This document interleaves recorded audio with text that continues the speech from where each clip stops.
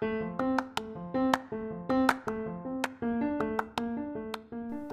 guys, welcome to the Potter's Minds podcast, the podcast where we talk about all things Harry Potter and Criminal Minds. If you have a love for the world of Harry Potter or the world of Criminal Minds, you are in the right place. Hey guys, thank you so much for joining me for another episode of the Potter's Minds podcast. I am so sorry that there was a very long delay between the first episode and the second episode. It took me a little bit longer than I initially thought to get all my notes written, and when I started writing the notes for the first 4 chapters of the Sorcerer's Stone, it ended up being way more than I thought, and I really don't want these episodes to be super, super long. So right now we are just doing the first chapter, and I do want to give a big thank you to the sponsor of this episode, Anchor.fm, which is who I record my podcasts through, but we will get to them a little bit later. So before we get started with this episode, I do want to kind of give you guys a breakdown of the way that I took my notes and the way that we will be going through the chapters. So like I said, this episode is just on chapter 1 of the Sorcerer's Stone, but the way that I kind of break out my notes when I am doing a review or something like this on a book is I start with the key players, so the most important people that they mention in the chapter, and then we go into the key places, so like important places that they visit, where most of the story takes place, key plot lines, just so I kind of have it written down as like a note. If there's any notable quotes in the chapter that are important, that stand out to me, that might be important later on. And then I'll go through any fan theories that I have, any fan theories that are kind of Harry Potter fandom wide, for this portion of the story. I might wait and do the fan theories like at the end, when we've discussed the entire book, because it'll be kind of hard to go like chapter by chapter, with the fan theories. And then I just have like any other little notes, that I need to remember that didn't really fit into any of these categories, but I needed to remember. So we're going to go through each of those categories, and then after I go through those categories, I will talk about my thoughts and how everything ties together, and then I'm going to give the chapter a rating, seeing as it's Harry Potter, it's going to be lightning bolts, so 1 lightning bolt to 5 lightning bolts, and then at the end of like every 5 chapters, I'll do like an average lightning bolt, and then at the end of the story, at the end of the book, I'll do an average lightning bolt as well. So let's get into this episode. So in chapter 1 of the Sorcerer's Stone, which is titled The Boy Who Lived, we have 7 key players, is what I wrote down. And of course, this is just my opinion. Everybody is going to be different, but I wrote down for the key important players for this chapter, I wrote down Mr. Dursley and then Mrs. Dursley, and then I did write down Mr. and Mrs. Potter, who we do come to find out later, their names are Lily and James, and then I put Albus Dumbledore, Professor McGonagall, Hagrid, and then I did put Harry down as well, as an important player in this chapter, seeing as he is the boy who lived. So Mr. Dursley, they start off talking about the Dursleys. Mr. and Mrs. Dursley of number 4 Privet Drive were proud to say that they were perfectly normal. Thank you very much. They were the last people you'd expect to be involved in anything strange or mysterious, because they just didn't hold with such nonsense. So right off the bat, when we're talking about Mr. and Mrs. Dursley, we're already getting a picture of what they're like. We think they're probably, very normal, probably kind of boring, very standoffish, maybe a little bit stuck up, don't really like things that are different than what they like. And then it starts immediately talking about Mr. Dursley. Mr. Dursley is a director at a drill company named Grunnings. He is very big and beefy, has no neck, has a large mustache. And then Mrs. Dursley, she's thin and blonde, a long neck. She's very nosy, always spying on her neighbors. One of the lines, actually, it makes me crack up. Mrs. Dursley was thin and blonde and had nearly twice the usual amount of neck, which came in very useful as she spent so much of her time craning over garden fences spying on the neighbors. So it shows that she's a busybody. She might look down on everybody, but she still wants to know what everybody is doing to make sure that nobody is doing anything that she thinks is strange or weird, because how dare anybody be strange or weird? And then it talks about, how they have a son whose name is Dudley, and they think there's no finer boy than Dudley. He's just perfect. He's great. He's amazing. He's wonderful. And then we go in, so the first few pages of this chapter are just about the Dursleys and kind of setting the scene about the Dursleys. And the Dursleys seem like they have everything they wanted. They have this great life. Mr. Dursley is a successful director at a company. They have a son. They have a nice house. Mrs. Dursley's able to be, stay at home and just take care of the kid all day. But there's a secret, and they don't want anybody to find out because the secret would make them not normal. The secret is something strange and unusual, which we know that the Dursleys do not like strange and unusual things. We have Mr. and Mrs. Potter. Mrs. Potter is Mrs. Potter is Petunia's sister, and so obviously Mr. Potter would be Petunia's brother-in-law. Mrs. Potter and the Dursleys, none of them have seen each other in years. Mrs. Dursley just pretends that she doesn't exist, pretends that she does not have a sister. She is so afraid that somebody will find out about her sister because they are as un-Dursley-ish as you can possibly get, and they can't even imagine what the neighbors would think if they saw them. They do not want the Potter's son mixing with Dudley because they do not want the Potter's son to poison Dudley in any way and make him become strange and unusual. So, it's all about, like, the Dursleys and how they like their quiet life where they're normal and they kind of judge people. And then after that, the next person I have on my list is Dumbledore, and Dumbledore is tall and thin, and he's very old if you judge by his hair and his beard. They're both long enough to tuck into his belt. He wears robes and a purple cloak and high-heeled buckled boots, so again, strange, un-Dursley-ish. If the Dursleys would have seen him, they would have immediately known something was wrong and something was up. He has bright blue eyes, and he wears half-moon glasses, has a crooked nose. He doesn't care that he doesn't fit in by name or appearance. Professor McGonagall, I love Professor McGonagall. She's probably one of my favorite characters in the entire series. I love her. But she's a very severe-looking woman, has square glasses, has black hair, wears it in a tight bun, always wears a green cloak, looks distinctly ruffled is the description in the book, which I find so interesting. Like distinctly ruffled. How are you distinctly ruffled? And also we find out that Professor McGonagall can also turn herself into a cat. And when she wears her glasses, they're square glasses, and when she is in cat form, there are squares around the cat's eyes in the same place that the glasses are.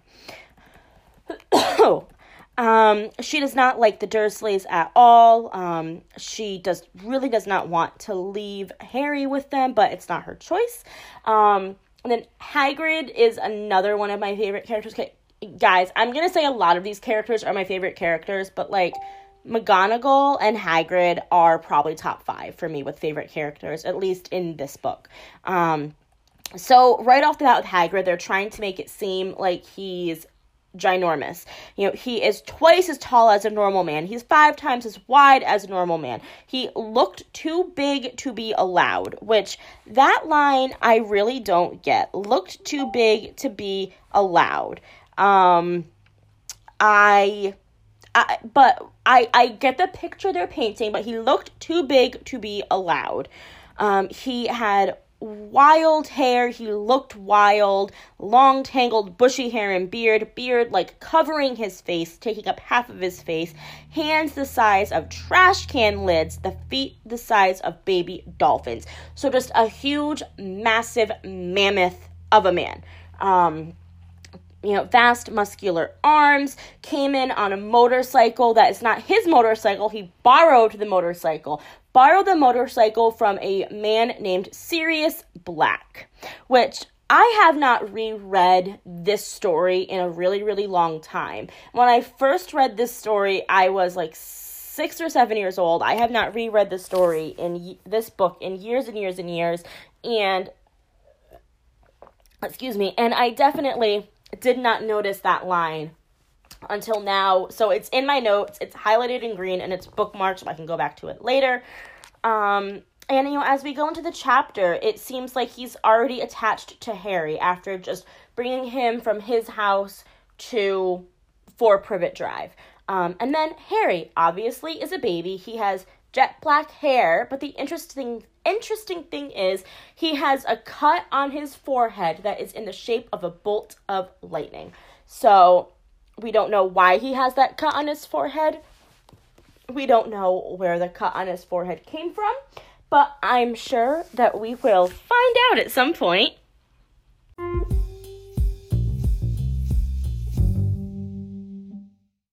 Before we get too much further into this episode, I do want to take a moment and thank our sponsor, Anchor, who is making this episode possible for me. Anchor really is amazing. I use them to record all of my episodes, and they just make the process so simple. I can record segments, I can delete segments, I can move them around, and they take the work out of it for me with getting the episode published onto different platforms. So for key locations, I had initially only put down 2 places. I had put down 4 Privet Drive, and I had put down Grunnings, which is the drill company that Mr. Dursley works for. I probably should have also put down Godric's Hollow, which is where Mr. and Mrs. Potter lived before they were killed. I don't know why I didn't put it down. I guess when I was going through important places for this chapter, my brain didn't think it was important, but it's kind of an important place. That's kind of where this whole story begins, is in Godric's Hollow. So I will talk about Godric's Hollow as well, even though it is not in my list of key locations. So for Privet Drive, it starts off at 4 Privet Drive, Mr. and Mrs. Dursley of number 4 Privet Drive, blah, blah, blah, blah, blah. So we automatically get the idea that the houses are very close together because it talks about, the Dursleys shuddered to think what the neighbors would say if the Potters arrived in the street. So it makes me think the houses are probably close together. If Mrs. Dursley can crane her head over various garden fences, people can kind of see what's going on. She can spy on people, which means people are probably spying on them as well. So I'm assuming the houses are kind of close together. But the story starts at 4 Privet Drive, and it's a dull gray Tuesday morning. The exact line actually literally says, when Mr. and Mrs. Dursley woke up on the dull gray Tuesday our story starts, there was nothing about the cloudy sky outside to suggest that strange and mysterious things would soon happen all over the country. Mr. Dursley hummed as he picked out his most boring tie for work, and Mrs. Dursley gossiped away happily as she wrestled a screaming Dudley into his high chair. None of them noticed a large tawny owl flutter past the window. So, obviously, they're both in their own worlds. Not the most observant, because I think I would notice an owl flying past my window, especially during the day. But Mrs. Dursley already gossiping at like 8 o'clock in the morning, already gossiping. What can you have to gossip about at 8 o'clock in the morning? Woman, I would love to know. And then Mr. Dursley, again, very boring, picking out his most boring tie possible. And then we go to Grunnings. Mr. Dursley works there at 8:30. He picks up his briefcase, kisses Mrs. Dursley, tries to kiss Dudley, does not happen. And on his way to work is when he first notices something strange. It was on the corner of the street that he first noticed the sign of something peculiar. I could not get that word out. A cat reading a map. For a second, Mr. Dursley didn't realize what he had seen. Then he jerked his head around to look again. There was a tabby cat standing on the corner of Privet Drive, but there wasn't a map in sight. What could he have been thinking of? It must have been a trick of the light. Mr. Dursley blinked and stared at the cat. It stared back. As Mr. Dursley drove around the corner and up the road, he watched the cat in his mirror. It was now reading the sign that said Privet Drive. No, looking at the sign. Cats couldn't read maps or signs. Mr. Dursley gave himself a little shake and put the cat out of his mind. As he drove towards town, he thought of nothing except a large order of drills he was hoping to get that day. So we know, obviously, from reading this chapter that cat is Professor McGonagall, and that she's sitting there all day watching the comings and goings of Privet Drive, watching the Dursleys, watching what they do, how they act, seeing what Dudley's like, kind of seeing what their routine is to see if they are a good fit for Harry to live with. And then it says they have to drive into town, which makes me think that the Dursleys live in the suburbs, which is probably true. They probably do live in the suburbs. They don't give a lot of description on what the house looks like in this chapter, at least, because, again, this chapter is just kind of, like, setting the scene for everything. And then we get to... Okay, so now we are at Grunnings, which is the drill company that Mr. Dursley is a director for, and it makes a point to tell us that his office is on the 9th floor, and he sits with his back to the window.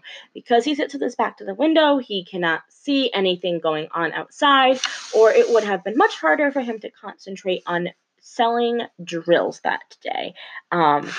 Because outside the window, there were owls just flying around all over the place, and shooting stars, and more weird-looking people in cloaks and robes and everything. But because he sits with his back to the window all day, he did not see anything until he went out at lunch. And we will get more into what happened when he went out at lunch when we talk about key plot lines. But I do think it's very weird that he gets to work for, say, 9 o'clock if he leaves at 8:30. So say he gets to work at 9 o'clock, and lunch is probably like 12:30, 1 o'clock-ish, but he does not move or get up at all from his chair in that time frame. He sits at his desk, does not get a coffee, does not get water, does not use the restroom, does not have to go into somebody else's office, does not even move around his own office at all, just sits in his chair at his desk the entire day. He made phone calls, he yelled at people, he made some more phone calls, yelled at some more people. So for him, it was a very successful morning, sitting at his desk, doing absolutely having no movement.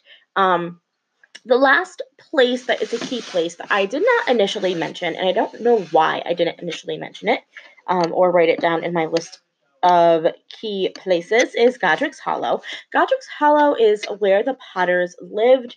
It's where they were murdered by you-know-who. It is the place where you-know-who is defeated. So it is a very important place. Godric's Hollow ends up being really important throughout the series, and I really can't wait to get further into the series when I can talk about Godric's Hollow a little bit more. So for now, let's get into some of the key plot lines in this first chapter. And now we will be getting into the key plot in Chapter 1 of the Sorcerer's Stone. And for the introductory chapter, there really kind of is a lot of plot going on. It doesn't seem significant now at the time, but definitely, the more you read this book and just the Harry Potter series in general, you find out really how important the plot in this first chapter really was. So the first main thing that we keep reiterating is the Dursleys are plain and they're boring and yada, yada, yada. I'm not going to bring it up again because I've brought it up ad nauseum, like, in every other part of this. I'm eating Sour Patch Kids while I'm recording this. The other key important plot line is that there's a cat reading a map and sitting all day on Privet Drive watching the Dursley house. And Petunia, for as nosy as she is, does not seem to see or notice this cat sitting all day on Privet Drive. Just like Petunia doesn't seem to notice all day these owls flying around on Privet Drive, which I find quite weird. For as nosy and as gossipy as she is, she doesn't notice the stuff going on. I find that really hard to believe. I think it's more so she's purposefully ignoring what's going on because she knows what it means. The next important plot line is that as Mr. Dursley is driving around town and getting to work, and he's in a traffic jam, he sees all these strangely dressed people in town. He young people. They're weirdos. They're excited about something, huddled together in groups. Thinks, they're probably just trying to get money for something or get attention for something. But he noticed all these people are dressed very weird, very odd, wearing robes and cloaks and stuff that it's not right. It doesn't fit in. It doesn't make sense. But he kind of puts it out of his mind, goes to work, makes phone calls, yells at people, the things that Mr. Dursley does. But then when he's going to lunch and walking down the street, he notices still that there's people huddled together. And that's when he takes notice of the owls again, and he sees people huddled together. And that's when he knows something or hears something strange and odd. He hears them talking about the Potters and you know who, and how you know who is dead. And one of these strange weirdos walked up to him and said, "You know who is dead. Even muggles like you should be rejoicing." And, Mr. Dursley, he still kind of puts it off as, well, there could be a lot of people named Potter. Potter is a common name. And then they mention, that they had a son, Harry. And he's like, well, I think that's the name of my wife's sister. My wife's sister's child is Harry. But I don't know, it could be something else. And again, Harry's a very common name. So it can't be the same Potters that they're talking about. But he does think maybe he should call, Mrs. Dursley at home and say, something's going on, I don't know what, but then he thinks better of it and decides, well, I'll tell her at dinner, but then still thinks better of it. And then all night, he's wondering and trying to figure out what's going on and, finally manages to fall asleep. But this whole time, he thinks something weird and strange is going on, but he doesn't quite know what. And then McGonagall and Dumbledore are talking. So I'm really hungry. And so I'm eating Sour Patch Kid. And I'm recording this. You know who is dead. It's been 11 years of terror. 11 years of uncertainty. The only person that he was ever afraid of was Dumbledore. Because Dumbledore has the same exact magical abilities as Voldemort. He just does not use them the same way. He uses his power for good, which is obviously something very important. I might touch on this a little later, but I don't know. The more you read the books, your opinion of Dumbledore changes a little bit, at least in my opinion. He doesn't care about fitting in name or appearance, doesn't care that he's being watched. But the thing that just baffles me is all he does, he writes a letter to the Dursleys to give to Harry when he's older, explaining everything, explaining what happened to his parents, explaining that he's really a wizard, and all this stuff. And McGonagall doesn't like this. McGonagall's like, do you really think they're gonna do this, Albus? Like, really? Do you really think this is gonna happen? Like, I don't think so. They're the worst kinds of muggles. They're awful. She thinks that Harry would be much better off, living in the wizarding world around his kind, because he's going to be famous. Everyone's going to know his name. And Dumbledore's like, well, that's the point. He's going to be famous. Everyone's going to know his name. Think he would be much better off living away from the magical world so he can grow up and have as normal a childhood as possible. So that's really the main plot in this story, or in this chapter at least. Again, not a lot of plot. The plot that we have is definitely very important to the entire book. It definitely sets the scene. But as far as plot-wise goes, it's not like big, meaty, juicy plot.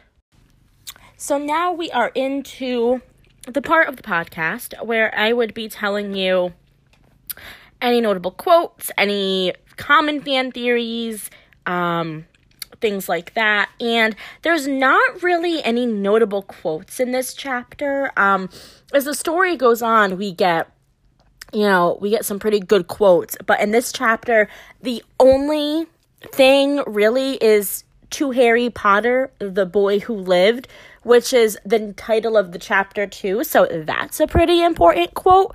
But that's about it. There's not really that many important, notable, memorable quotes in this chapter. Fan theories, the only real fan theory that I would say relates to this chapter as opposed to the story as a whole is most of the fans pretty much, are like, no, Harry should have gone to live with McGonagall, and if he lived with McGonagall, he would have known all the spells that he needed to know before age 11. He would have been smart. He would have been punctual. He would have been responsible, mature, but he would have been, he would have been loved, which is the most important thing. The fact that he would have been loved. He wouldn't have been living in a broom closet, basically. He would have been loved, would have known love, would have known affection, would have known that he was a wizard, would have known about his parents and what his parents did.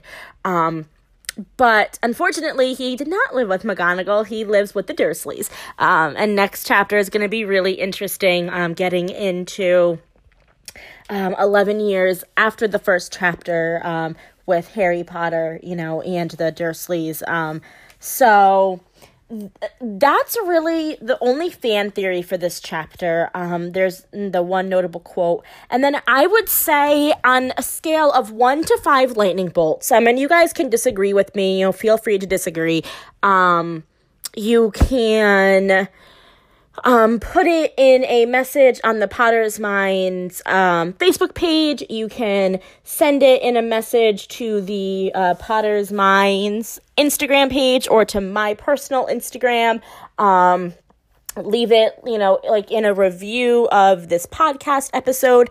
But I'm going to give this podcast a 3 out of 5 stars. Simply because when I first read this book, when I was probably 7 or 8 years old, my grandmother had bought me all 4 books, or the first 4 books. For Christmas one year. She was part of a book club thing and they gave her a deal. So she had bought me the first 4 books and then she continued, to buy me the other books. But I started trying to read this story and maybe I was probably 8 because I was in 2nd grade.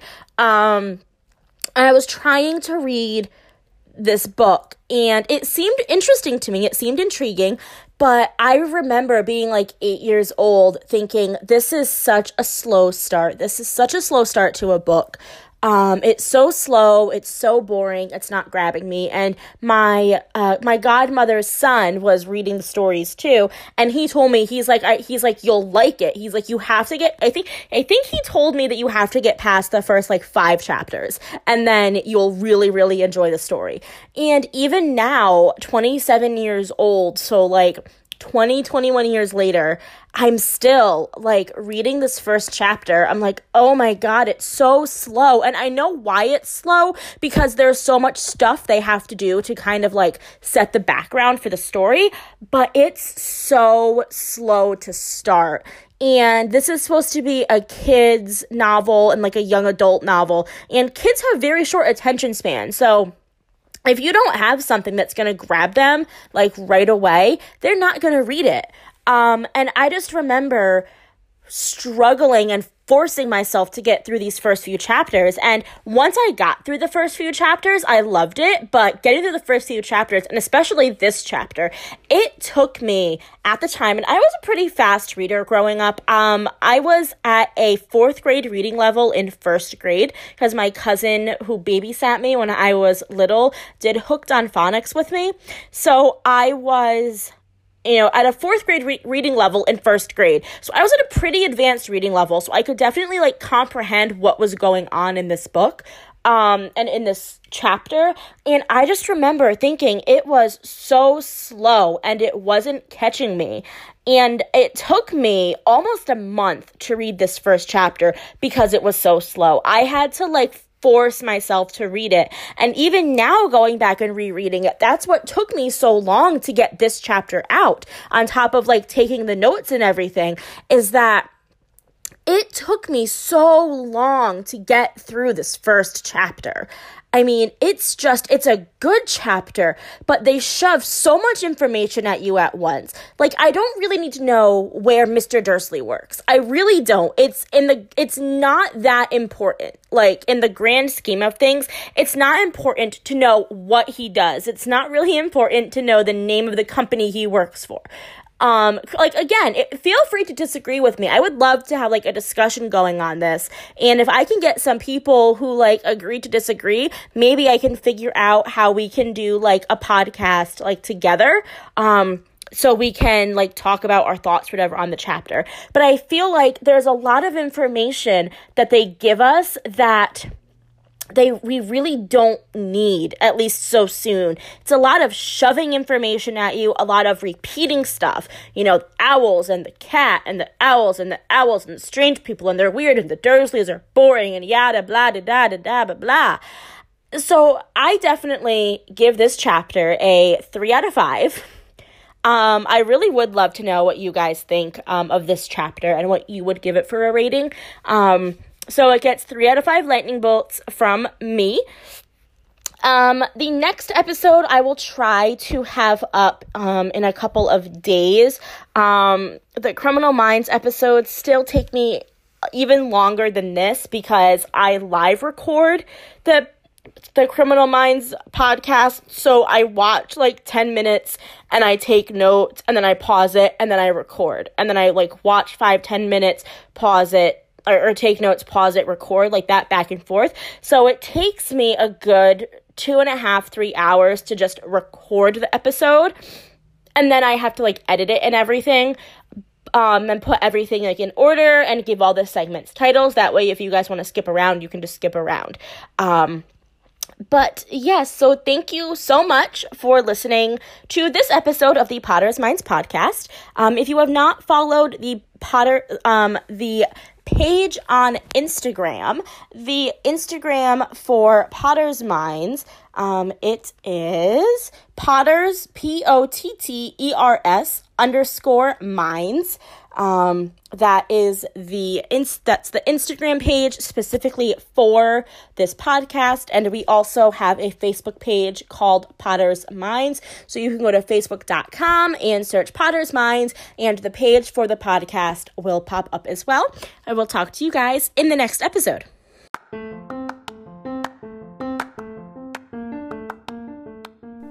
Thank you so much for listening to this episode of Potter's Minds.